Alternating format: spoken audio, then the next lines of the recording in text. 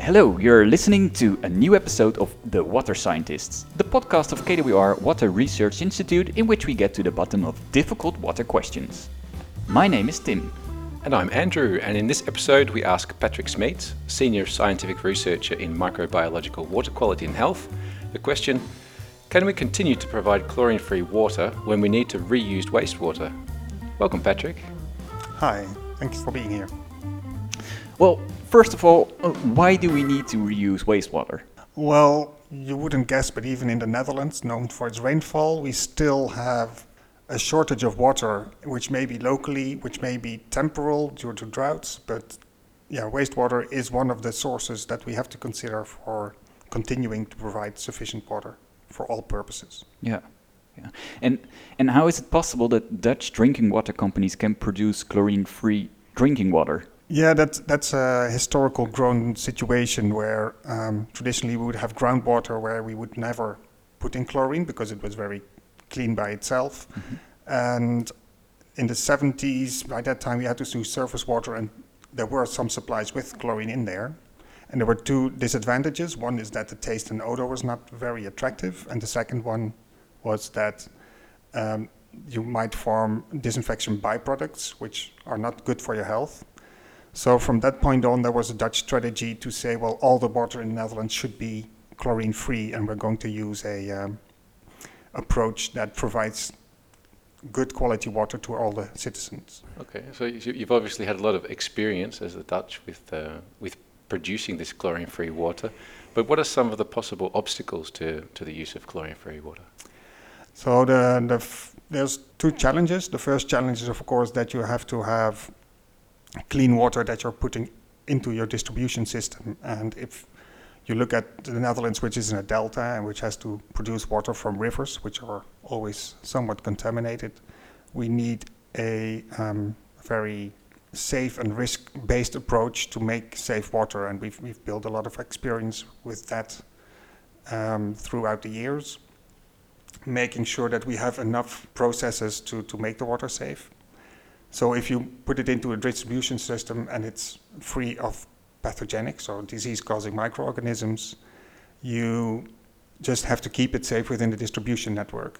And for that, we have a good situation in the Netherlands where our distribution network is very high quality. Mm-hmm. We have a very dense population, and so we have very little leakage, and we also pressurize the distribution system. So if there is a leak, water will always flow out. And through this, we are able to provide safe water to most people, even without using chlorine in the system, which would otherwise be necessary to kill any intrusion of bacteria or viruses or something. You explained a bit about preventing contamination. Can you tell a bit more about monitoring? Yeah, so of course, the distribution system is a very large system throughout the whole world, and it's a challenge to keep it safe. Also, if you have to do works, for example, repairs or put in new pipes, and there can also be people connecting to the system in the wrong way that would pollute the water. So you always still need monitoring to make sure it's safe. And one challenge is that if you're talking about bacteria, that you're talking about very low concentrations. So you have to have quite a sensitive method. And traditionally for bacteria, that means you culture them. So you have to bring it to a lab, and you have to put them in nice conditions so they grow, and then you can say, look, they're there. And that takes about 2 days, which is a very slow method. So over the past years, we've developed other methods which are much more rapid. They look at the DNA in the water, so it's an RT-PCR method, as we say, for E. coli, for example. But we're also diversifying into other methods, looking at other microorganisms, for example, viruses, because they may behave very differently or be present in very different numbers in your contamination. So we're constantly developing to monitor faster, but also address other shortcomings of the traditional methods which are normally used. And so monitoring is very important. The source is very important. I can imagine it's easier to make chlorine-free water from groundwater that's clean than from river water, for example. But then reusing wastewater is obviously even more difficult. With the circular economy, we're trying to make a transition to more water reuse. And I'm wondering how chlorine-free drinking water can combine or can contribute to safe water reuse. Yeah, so basically the risk-based approach in the Netherlands would be to choose your best source, of course, your cleanest source, but as we said, we don't always have that clean source available. And also in other contexts, other countries where water may be even more scarce. So, and then the question is, can you still provide safe drinking water if you have no chlorine? And basically, the concept is that chlorine in your distribution system is not part of your treatment system. So technically, it's possible to make safe drinking water out of any source. There's a lot of treatment steps, and you can want to do that smartly. But then at the second stage in the distribution system, it's basically the same as using groundwater. You can produce that quality of water. A second challenge is that besides the microbial contamination, you may also have microbial growth in the network, which can lead to nasty pathogens. For example, Legionella, I think, is the most well-known. Mm-hmm. And for that, you not only have to control the microorganisms in the wastewater, but also the growth-promoting substances that typically will also be much higher in wastewater than in groundwater. So for that, we also do a lot of research to really understand which compounds in the water are actually growth-promoting and actually promoting growth of bacteria that might form a concern, so that we can target your treatment to take out these compounds. Mm-hmm. Because it's good to realize that the drinking water is not a sterile water. You know, no. It's a living community. It's really a natural system, and that's also why I want to keep it that way without keeping out the chlorine. Yeah. So, but basically, as long as the water that enters the distribution system is of the right quality, you can distribute it chlorine-free. That's the. Well, if you manage the distribution system correctly, so it's besides the water quality you put in, you also have to make sure that you don't have too much leakage, that you always have a positive pressure, which is also easier in the Netherlands because we're such a flat country. We don't have negative pressures challenges that you might have in a hilly country where you could create those conditions. But also you have to have good training of your employees that have to be aware that anything they contaminate will affect the water quality, because there's no more barrier between them and the client to take out any contaminants.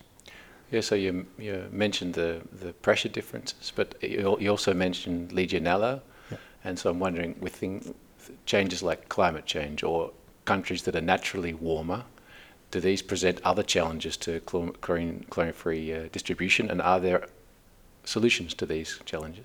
Yes, so indeed it's also a reason for some countries that have a higher climate or a higher temperature in their drinking water through various reasons to dose chlorine to control the growth of those nasty bacteria. And what we are trying to understand more and more and doing our research on is how these microbial communities within a distribution system respond to temperature changes, but also to the compounds in the water, so that we can see if we can still manage that growth even at a higher temperature. Despite these challenges in warmer countries and that sort of thing, I've understood that interest in chlorine-free distribution is growing internationally. For example, because of public interest for natural or more healthy food and water. Can you give some examples of where this is being introduced? Yeah, so a good example, I think, is New Zealand, where we supported the government with their development of new legislation which allows the drinking water companies to distribute water without chlorine. So there's a strong political drive, so a strong public drive for people that don't want chlorine in their water anymore. And then the question is, how can you implement that safely? What are the requirements? Because it's the current system has always relied on chlorine, and there we worked together with the New Zealand government, but also experts from Australia, Canada, and the US to provide an example or how you call it, more of a benchmark or a minimum requirement of what has to be in place to allow this model or this concept of chlorine-free water to be implemented safely, which extends as not only the infrastructure, it's not only the water quality and it's not only the infrastructure and the quality of the piping, but also the knowledge of the people working on the pipes, but also the house connections, whether there's safety there or whether there's a risk of cross connections, which bring back contaminated water into the system. And that latter is also a concern of us because with climate change mitigation and water shortage mitigation, people are more experimenting with rainwater we use in the house or at a larger scale, or their own grey water reuse systems. So you see a lot more of this equipment coming into houses. So people are buying pumps and have reservoirs, but still they will use the drinking water network as a backup. So that risk of cross-contamination is something to address. And for example, in the Netherlands, we have good legislation on every household having to have a backflow prevention. But this is not always the case everywhere else. No. So it goes from very high level water quality, things that you can control centrally, to even housing legislation, how to prevent riskful situations. And that's in New Zealand, but there are also some other countries where you've... Yeah, so also within Europe you see an increase. Germany and Denmark are already not using chlorine in several systems. I know in Canada they're increasingly looking into chlorine-free systems, whether it's possible. And even in the US, you see that groundwater supplies, which are considered safe, they don't require chlorine anymore, which is a slightly different approach from what we have here. But yeah, you see that there is an increasing interest worldwide. So we've talked about 50 years of Dutch history. We've talked about things that we're doing today. So let's take a look into the future as a final question. What do you want to achieve in the coming 5 or 10 years, or what do you see that's going to happen? Well, I think in general what we see is that there's the difference between drinking water, wastewater, and other kinds of water. They're more becoming aware of the whole cycle, and it's targeting making smart interventions at the right place in the cycle to make sure you have the water qualities at the places that you, the right quality at the place that you need them, and the safety level that you need. And things we are looking into is also how to respond to emergencies, to when it goes wrong, because things will always go wrong. Where we're moving away from traditional methods, which were lab-based, which were slow, to more rapid methods. For example, development of sensors, which either can automatically monitor or measure microorganisms more rapidly, or that measure other aspects of the water which could trigger an alarm.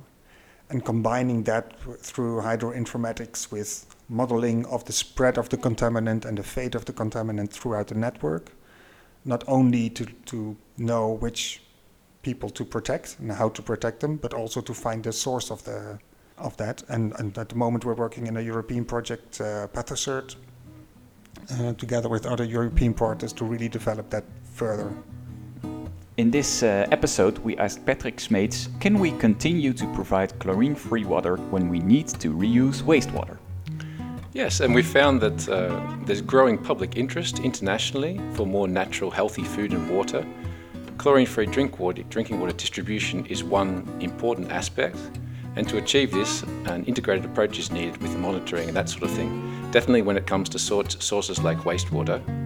In the Netherlands, we have 50 years experience with this, and we're also currently supporting other countries to make it feasible in their specific contexts. Thank you for listening to The Water Scientists. You can go to kwrwater.nl/podcast to subscribe via your favorite podcast app. If you have a difficult water question of your own, feel free to send it to info@kwrwater.nl. Next time, we'll be back with another difficult question and a smart water scientist. Goodbye.